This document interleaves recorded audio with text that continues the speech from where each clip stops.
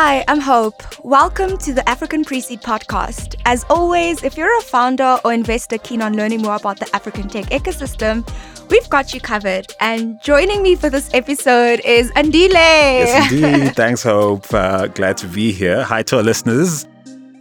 In today's episode, we'll be delving into the decisions that founders might make in the early lives of their businesses that could shape the chances of success in their future. And again, what's top of mind for investors operating within, in this case, the UK ecosystem that might be applicable to the African scene. So we're talking insights that African founders can apply to their own context. And of course, this is because of our special guest today. And with that context said, I'm very, very excited to welcome Ebele Okobi onto the African Pre-Seed podcast. Ebele is a venture partner at London-based VC firm Ada Ventures, a growth and impact advisor at Loom, the former public policy director for Africa, Middle East, and Turkey at Facebook, and the former global head and senior legal director of human rights at Yahoo. So, what a mouthful.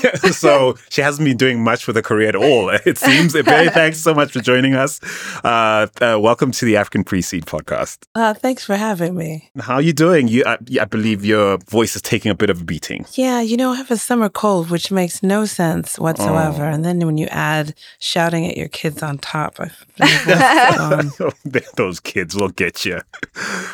They do. But listen. Such a blessing. Listen, hopefully we'll put you in a good mood and perhaps soothe your voice, ease you into this podcast gently with our icebreaker this morning. Okay, we love an icebreaker. Right. Yeah, so Ebele, just that intro alone implies that you have such deep expertise in a number of different areas that our founders will find fascinating. But as Andile said, we love to ease into things by playing a little game called Rate this, rate this, rate this, rate this. That's right. Hope and I are going to go through 5 topics or themes. And the moment you hear the topic, we'd love to hear your hot take on it. Now, Ebele, we're asking you for hot takes because we know you can we know you can manufacture some of the best out there. We'll ask for your hot take and we'll ask you to rate the theme between 1 and 5, with 1 being and 5 being super spot on for you. Okay, so 5 being the best rating you can get. Okay. This is the type of thing that gets me in trouble. Hot takes come. Let's get it. Are you ready? I'm ready. All right. Cool. Ebele, the first one is what has made waves in the past 2 weeks? Threads. So Hot take first. I don't know because I have not been on it. Okay. And I have not been on it because I don't want another social media platform to waste my time and steal my energy. Okay. So, having not been on it, I can't really rate it. But if I was just going to rate it as a concept, I would give it a 1 because I just think that there's too much taking away time and focus from life and meeting people in person. Okay. Well, Threads not doing well on this podcast, right? Okay, let's go with corporate CSI programs. Ebele? So a CSI, what is that? Is that like corporate social responsibility or corporate social impact? Corporate social investment, impact, responsibility. Yeah. Your thoughts on that? It's very difficult to give it one number because I think that when well executed with clear principles that are connected to equity and to justice and that aren't just window dressing, they can be really powerful. So in that case, those would be rated a 5. Too many of them, however, are 1 because they're all talk and no action. Okay. I think you're giving that as a genre 2.5, given that review. The average. The average. The next one is the direction that your former employer is taking in terms of what do you think about the metaverse? I don't know what that it is, and I don't think anyone else does either. I don't know if any of us know. Also, Nobody you never knows worked what at it Meta, is. did you? I did work at Meta, but I refused to call it Meta because, as I said, your mama named you Facebook. I'm going to call you Facebook. So, yeah, the metaverse, I don't know what it is. From what I saw, there's a bunch of people with no legs. Yeah, I don't know what it is. You must have been a nightmare for the PR department at Meta. Don't send her out I was there. not a nightmare. I was a very good colleague. I'm sure you were. Listen, African tech as a genre. Oh my God, absolutely a 5. So exciting. I mean, obviously it doesn't get nearly enough support in terms of funding, but such an exciting space. And lastly, what do you think about think tanks? I think tanks get a bad rap, but I think it is actually much more important now, especially in this time where everything is so fast and you're expected to have a hot take and companies are expected to move on a dime, governments as well, to have spaces that really value deep thinking that can inform action. Now, obviously, a lot of think tanks are populated by a non-diverse set of characters and often struggle with getting their deep thinking translated into action. But actually, I think that the impetus behind it, creating a space for thought, is great. So that I would rate a 5. I echo that. Diverse thought is always superior to everything else. Rate this, rate this, rate this, rate this. Now that we have our minds all warmed up, let's just kick off with this conversation. So, Ebele, you did psychology, then law, and then you later worked for a major New York law firm. What do you believe is the defining moment in your life that inspired a transition into the tech ecosystem? And in what ways might your upbringing have inspired that transition? My first job in tech was Yahoo, and I didn't enter it with the mindset that I am entering tech or I was looking for a tech job. I was specifically focused on impact. So I had been a corporate lawyer, which I had no business being. I had worked in civil society, and my entrance into Yahoo was really around a role. So it was about being able to lead the very first Business for Human Rights program that looked at the intersection between tech, Yahoo's business, and human rights risk and responsibility. That for me was what brought me to tech, knowing how much power there is associated with the technology and the companies, and believing extremely strongly that it needed to be that power needed to be wielded thoughtfully.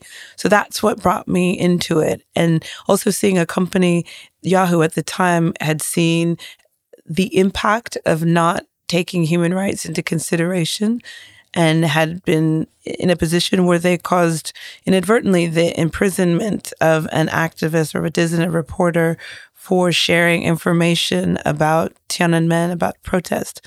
So I was coming into a company that had already understood the risk and was really eager to understand the responsibility. So that's what brought me in. In terms of my upbringing, I think my upbringing is absolutely aligned with my path in the sense that I say a couple of things. One, that I come from a long line of troublemakers. My grandmother was one of the leaders of the Aba Market Women's Revolt, where women in Aba in the southeast of Nigeria revolted against the colonizers who attempted to levy tax. My mother, actually both my parents left Nigeria for an education. So imagine pre-internet, pre-email, leaving your home at 16, 17 to go to a completely different country to be educated, far from your family, far from your friends, and not knowing whether you're not going to see them again. The Biafran War intervened, and so they couldn't go back. And so I say, not only do I come from a long line of troublemakers, I come from a long line of people who are wanderers, people who are willing to travel to find opportunity.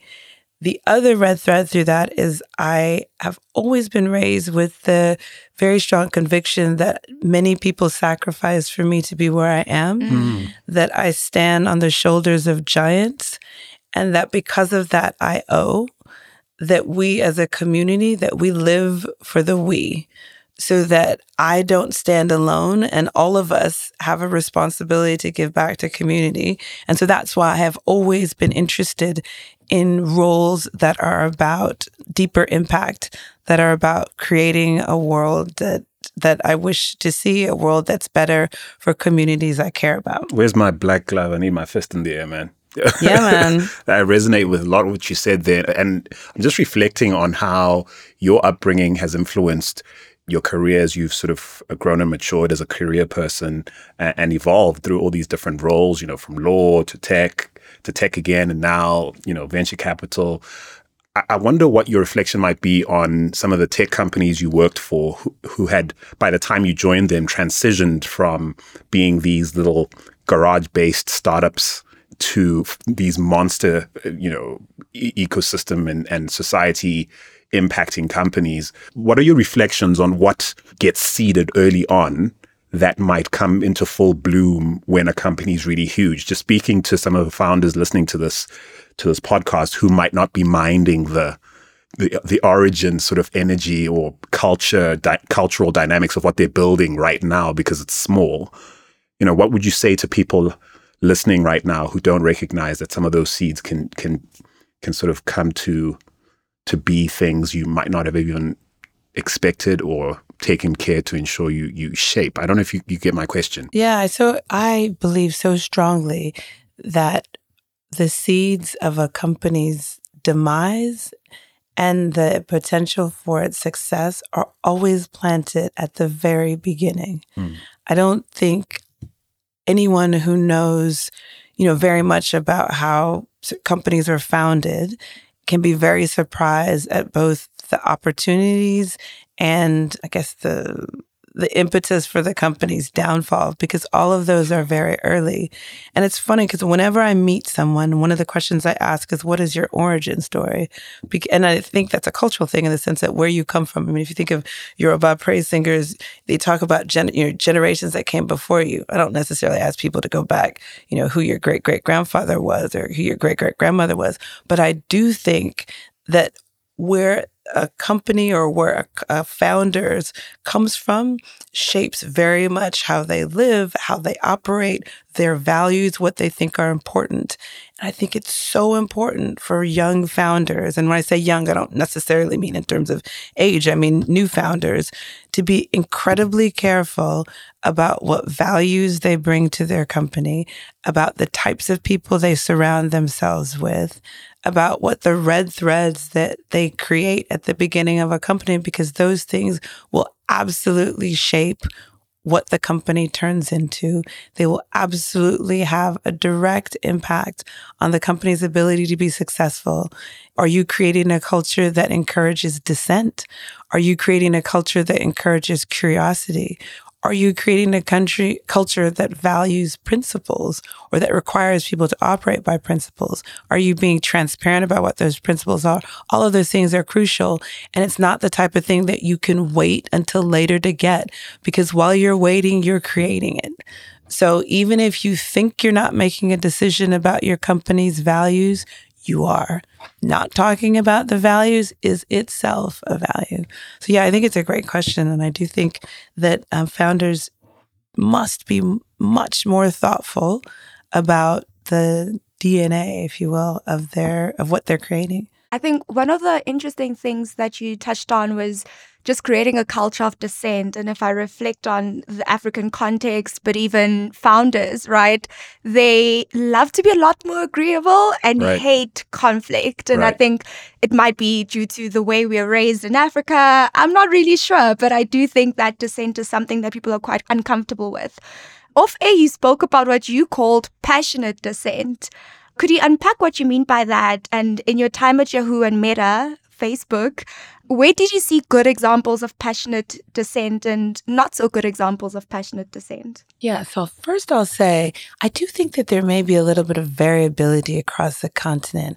So as a Nigerian, I would say that many of the people I grew up around with embraced conflict. I mean, my husband, who's African-American, will always laugh because he says that sometimes he sees some members of my family. It's like, we're the type of people who, if we see an argument happening, we don't drive by. We're actually like, what is this? And then this looks like a good time. But having said that, I do think that when we're thinking about businesses, you're right. Like, there is this sense of very strict hierarchy. And there's a sense that when there's authority, you don't speak up against authority. And so then bringing it back to passionate dissent, I think not creating space for passionate dissent absolutely kills organizations. And when I say dissent, so first of all, no good ideas come in a vacuum. Some of the most interesting problems in the world are not problems with black and white solutions. They're problems where there's huge areas of gray. So you have to create an environment within companies, within relationships, within any organization where you not only allow or tolerate dissent, or where you encourage it. You have to have a space where people, well, first, and I think passion is important. And when I say passion, I don't mean people screaming loudly and throwing things. That's not what I mean. I mean that you want to invite people who care so much for the mission of your organization, who want it to be better so much that they have strong opinions. I think if you have a kind of place where people don't care, you don't get the best. If you have the kind of place where people defer to someone who's older or someone who's been around longer, you don't have this polishing of ideas that's necessary. I mean, all of the metaphors you have around refining things always involve friction. If you think about diamonds, if you think about, I'm thinking about all these terrible purifying things, gold. If you think about fire. oil, everything that's pure, or glass, everything that everything needs to be purified. You go through fire, you go through a rough and tumble, and that is necessary to get the best solutions. I had the most random thought as you just shared that analogy, those analogies. You know how chickens and many birds actually swallow rocks Exactly. to be able to digest their food. Yeah. Hope is making a I'm face. just She's like, that is very random. It is random, but I mean, very true. random I mean, and yet apt. yeah, you know, sometimes you need to swallow the rock or a bunch to make sure you digest the food. Okay. Let me just stop while I'm ahead. You know. Oh, sorry. You asked where I saw that done well. So when I was at Yahoo, the person who recruited me to Yahoo is a man named Michael Samway, who remains my favorite manager ever in life. And one thing, he's brilliant. And he had such a sense of humility in the sense that he's so smart. And he didn't feel in any way diminished by anyone else's light. Mm-hmm. So he created an environment on his teams where you could bring your full self, where you were completely welcome to disagree with him, to come up with better ideas, if he said, oh, I think we should do this, to say, well, yeah, but maybe we could make it better like this. Yep. So that sense of absolute confidence in himself and not being threatened in any way by other people's light is something that has absolutely governed the way I've led every team I've ever had the privilege of leading since working with him. Actually, a few leaders come to mind as you said that. I'm grateful I'm being led by some of them even now. But right? It's a rare thing. It's such a rare privilege. Thing. It's a rare and also, thing. I imagine, at the earlier stages of a company's life, founders reference folks like Steve Jobs or, the movie renderings of folks like Mark Zuckerberg. And a lot of the time what people try to emulate or feel obliged to model is anything but that. Yeah, and it's funny because even when you talk about trying to model other people, that also doesn't come from a space of authenticity. So if you watch a movie or if you read a bunch of articles and think and pull together some sort of scarecrow idea of what you think a leader is, A, you have no insight into whether or not that actually worked. And B, that has nothing to do with you.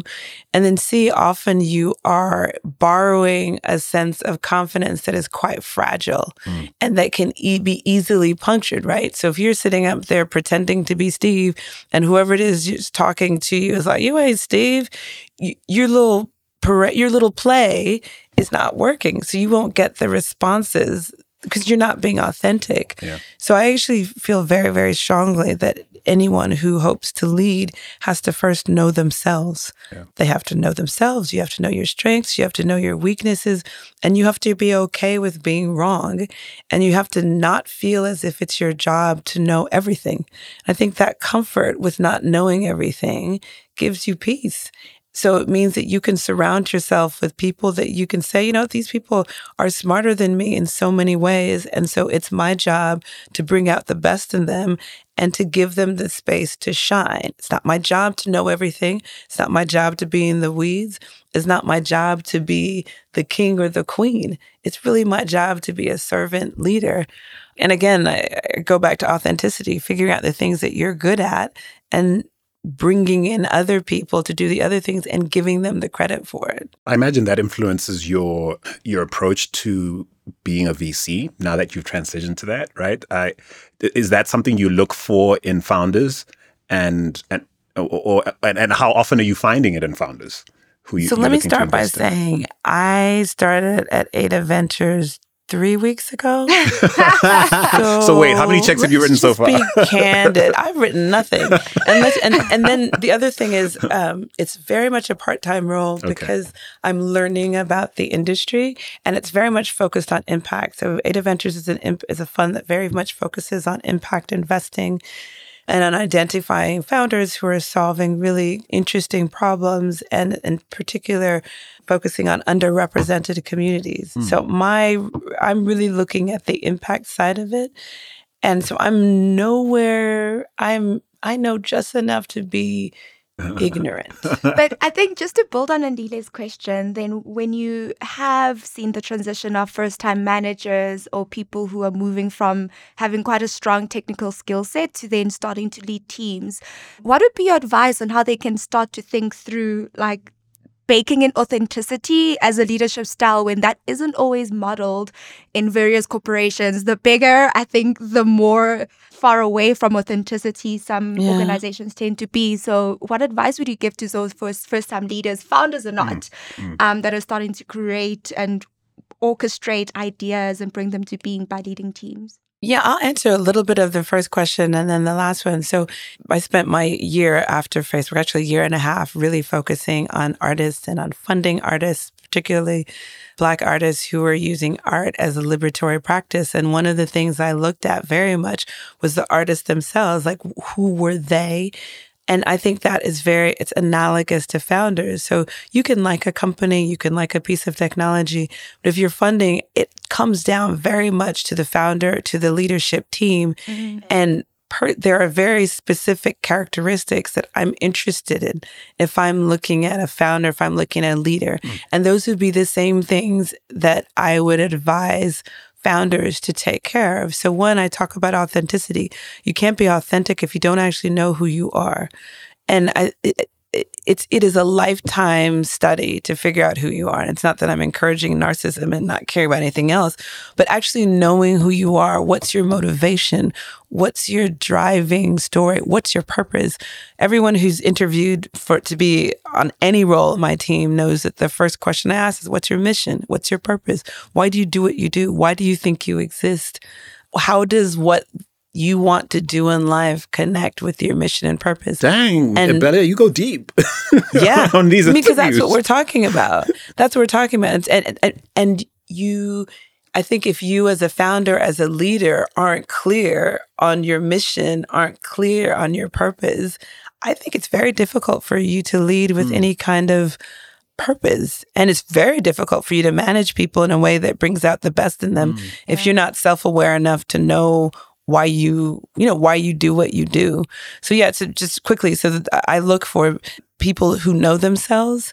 And when I know themselves, I mean, yes, there's know your strengths and your weakness. I don't mean that. I mean deeper than that. Know your mission, your purpose, know your values. What do you value? What's most important to you in life? What's most important to you in how you spend your time? What's most important to you in a job and a mission? And I think founders knowing that, and founders knowing why they're doing what they're doing. And on some level, you have to not worry about whether or not your reason is a reason that's acceptable to a lot of people, because that reason is going to be the reason. So even if everyone else, so for example, many people think, oh, your mission or your purpose in a business should be to return a ton of money to investors or to grow as big as possible. Maybe that's not the thing that drives you.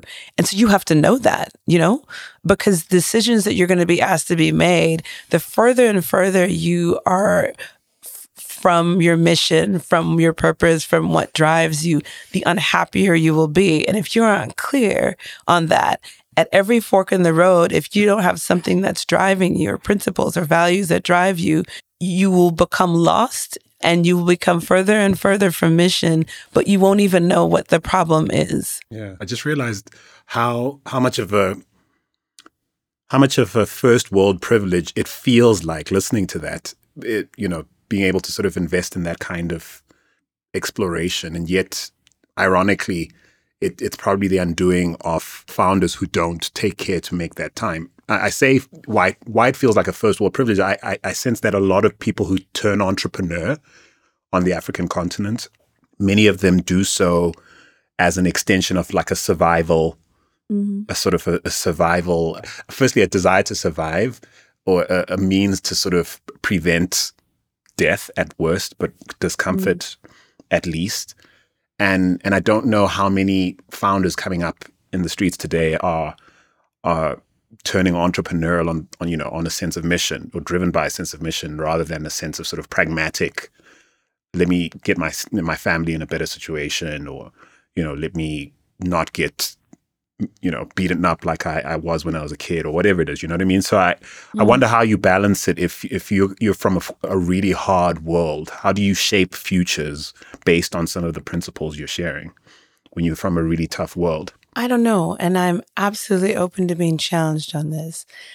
I think that it might be a bit of a pernicious, I don't want to say lie, because I think it may be a misunderstanding to assume that it is only wealth that affords one the ability to be driven by purpose.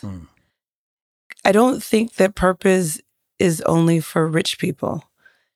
I don't think, and I also don't think that purpose has to be some lofty goal. I mean, purpose, as a mother, one of the deepest, most driving purposes is to create a better world for my kids. Is to provide for our kids. I don't think that that's base. I don't think that that by itself is not a purpose, or is not, I guess I wouldn't judge that as being a bad purpose, or a purpose that I need to necessarily work up to. And so when I say mission and purpose, I'm not ranking mission and purpose. I'm saying know what they are. Gotcha. So if one's mission or purpose is, I need to create a better life for my children, that's your mission and purpose, and that's what drives you. Gotcha. If your mission and purpose is, I need to get out of this particular area, I need to get out of poverty, that's a mission, that's a purpose. Yeah. Do you know what I'm saying? Yeah. I don't think that mission and purpose are only certain things. There are a whole variety of things, but what I'm saying is know what yours are. Gotcha. And also they don't have to stay static your whole life. No, of course they can change and they can evolve. True. So, Ebele, we've touched on a couple of different themes around authenticity, around being able to encourage dissent with people who might share similar mission and purpose that you might have, so that you can be able to see whatever world you want to create come to fruition.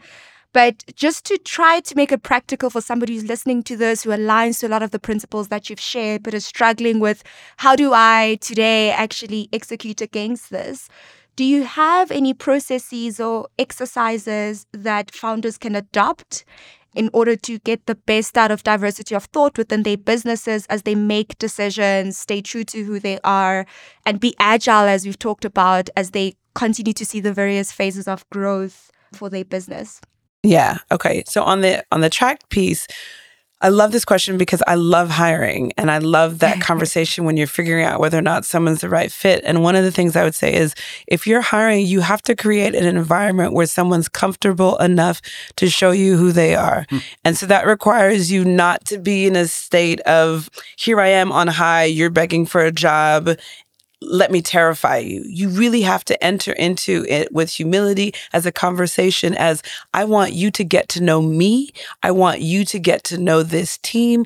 I want you to get to know this organization, and let's both decide whether or not this is a fit. And so it requires vulnerability. So when you're interviewing, and I know, and as the Nigerian, I know that sometimes this can be something we struggle with, because there's a sense that, you are coming to me. I think opening these types of conversations with some vulnerability, and with really saying, I really want to get to know who you are, and I want you to get to know what this organization is. This may not be a fit, And that will be great, but let's have the conversation where we really figure it out. And yes, I know it's times where people are thinking, oh, I just want any job. What I've always said to people who have interviewed is that it's much better for you in the short and long term to be in a place where you can grow, in a place that aligns, than a place that is, I'm just gonna take this now because I'm desperate. So in any case, one of the things is to be really thoughtful around interview and to ask good questions. So asking questions about mission purpose, asking questions about what people's, if you've been on a job before, what were the things that helped you thrive? What were the things that didn't? How did you feel? What did you feel were blockers? And really within the conversation, showing that you are an environment where dissent is welcomed. Once people are on your team, also recognizing that people have different levels of comfort with dissent. So some people are perfectly happy being in a room of people who all say Black, saying yellow. I'm that person. So I don't mind being in a room and being the only person saying yellow. But for some people, you may need to go one-on-one. So if you're a leader, how can you architect conversations where you're going to people sometimes one-on-one, where you are, as a leader, sometimes not starting a conversation by saying, hey, we're going to do this. What do people think? Because then already you've tilted a conversation in one direction. Maybe presenting the problem and saying, I'd love to hear what people think. Some people don't do well in a talking environment where everyone's shouting out opinions. Maybe in some instances you're saying, hey, I'm also open to one-on-one feedback if you want to send me a note. I think making as many avenues as possible to get input. The one thing I would also say is if there's a decision, and often there are decisions you have to make as a leader, don't be weird about it. Don't pretend, oh, well, it's open to lots of feedback if you've already decided, because then that makes people not trust your process. So, don't ask people for feedback if you never intend to put it in. And when you've asked for feedback and when you've made a decision, be transparent about how you've made the decision. Demonstrate to people that you've listened to them, that you've said, well, I've thought about this. Thank you so much for bringing that. This is the reason we went in this direction. Then even if you go in a direction that people don't agree with, you walk them through your process. The other piece is, as much as possible, delegate the ability to make decisions. There are many decisions that you have to make as a senior leader, or as a CEO, or as a founder, whatever your title is. There are many decisions where you don't have to make. And especially if you're thinking about how you're preparing people for leadership, delegate as much as possible. Give people the guidance they need to make decisions, give people input, but you have to share power. You have to create organizations where you're sharing power, where you're building leaders, where you are not always the one choke point for decisions. Changing gears a little bit and just kind of taking me back to your time at Facebook, but just kind of reflecting on the time when Facebook was, for better and for worse, synonymous with, the part of Silicon Valley that actually saw Africa as an opportunity to do business and not just sort of, send aid to some degree. Mm-hmm. So thinking back to those days and how Facebook was positioned perhaps at the time as this kingmaker potentially for someone who might be starting an e-commerce business, and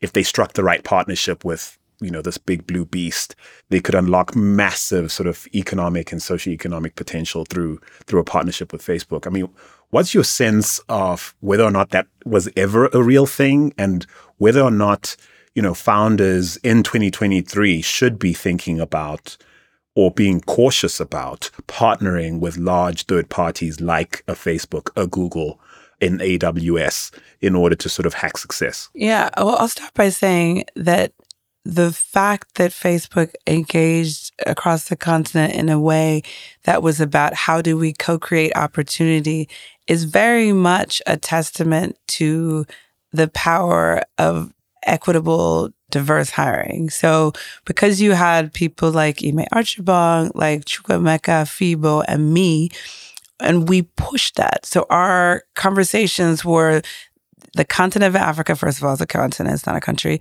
And second of all, the conversation there is about partnering for opportunity. It is not about being a savior. It's not about rescuing anybody. It's not about charity. It's not about aid. It's about how do we amplify voices? How do we co-create opportunity, like economic opportunity? So I would just double down on how important it is that founders are thinking as they hire, as they build businesses, of diversity, of equity as a superpower, as something that is connected to, yes, doing the right thing. And also, it is impossible to be a global company that's able to understand opportunity globally if you are not putting people in leadership who have a global outlook. So that's one. And that is very much the reason why when we approached the continent, the way Mark's trip was architected, the fact that when I was there, that we launched the Nigeria office and that it was specifically an engineering office, they're very much connected to seeing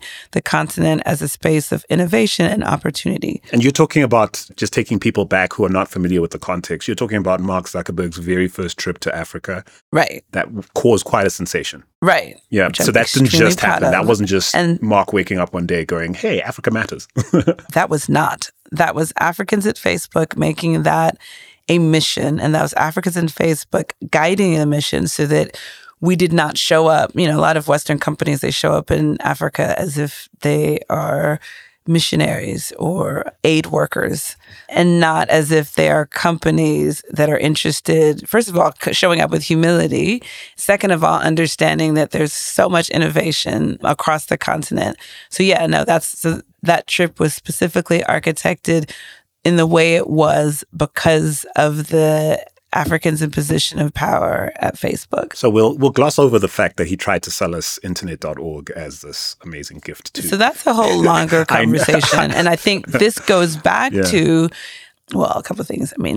You can have people at your organization, and it behooves you when they're there to listen to them. But having said that, I do think that the conversation around internet.org, many of us within said, no, this is a business conversation. Do you know what I mean? This is a growth conversation. This is not a charity conversation. Yeah, because it wasn't it like positioned as everyone deserves the internet, therefore thank you, Facebook, for curating it for Africa or whatever. That would absolutely never be, in my view, the way you address countries or continent. Now, of course, we have to acknowledge that internet access across the continent is worse than it is everywhere else in the world. Yeah. It just is. And so, yes, the extent to which countries across Africa, the extent to which commerce, the extent to which education is hampered by that is significant. The conversations around that have to be conversations that include government, that include telcos, that include technological solutions to it, but it should never be positioned as aid. And that's all I'm going to say about that. I know you haven't answered the second half of the question, and I want us to get to that, but you just sparked something else, which I think is really important. I think there are many well-meaning, Africa-interested, Africa-focused non-Africans, maybe outsiders from other parts of the world, who want to be a part and genuinely mean well and even vibe and resonate with the incredible sort of entrepreneurial energy and sense of opportunity on our continent.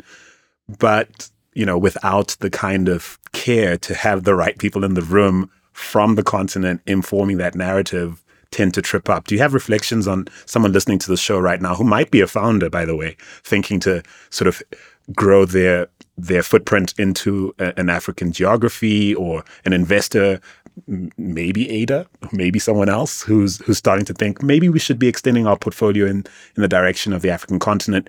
What would you advise them in terms of kind of shaping their sort of learning journey and their discovery journey about how to do it right? Oh gosh, I have so many things. Well, first of all, if you are building an Africa business and you refuse to hire Africans, well, you must ask yourself, why? Why are you shaping? For example, if you wanted to work in France or if you wanted to work in the US, would you make sure that you built a team entirely composed of people who, one person had maybe backpacked across Colorado once, maybe 10 years ago, another person had maybe dated a French woman in college. Would that be who you would asked to lead the team. You wouldn't. And so the question is why, whenever we're dealing with Africa, we start having these conversations about, well, I mean, it's just impossible to find people who, no, it's not impossible. So I think some deep soul searching as to why you're engaging a region and not engaging a region with people from that region. I think it has to start there. Yeah. And then also understanding what your motivation is. And this goes to your purpose, your mission.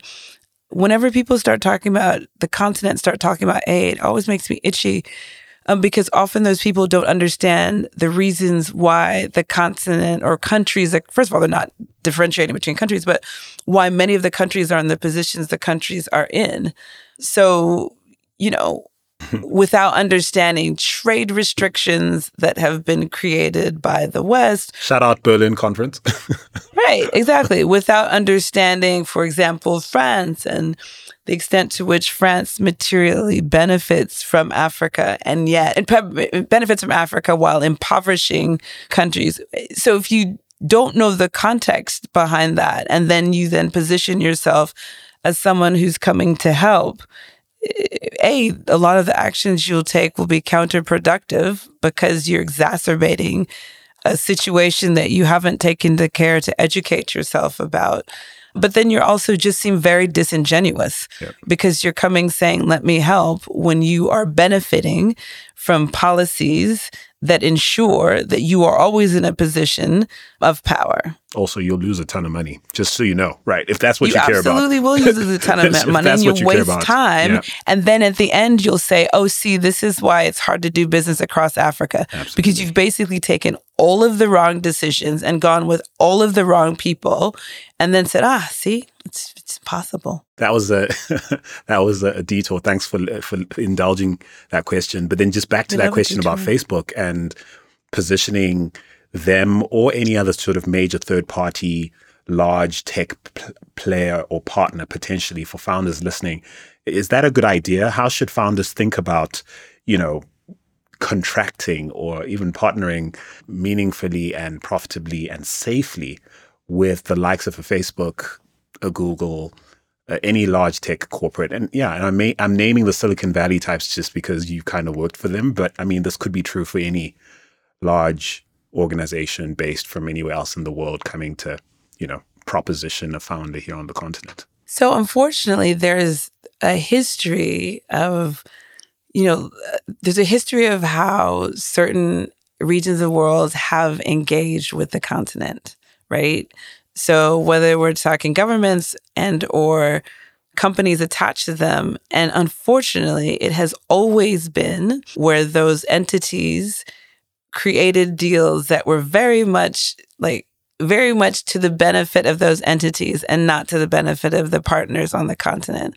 So I do think that given that history, that anyone who's partnering, the advice I would give to every African company actually, is to look at your interests. It has always been lucrative for external entities to work with Africa, always. The terms they've created have always been terms that have been to the detriment of people on the continent. And so I think that there's a real need for solidarity, for thinking strategically, for thinking long-term in any partnership. Accepting shiny objects just upon the face of them has never worked. So I would just caution all founders, all organizations to think, and again, this goes back to mission and purpose. What are you trying to do?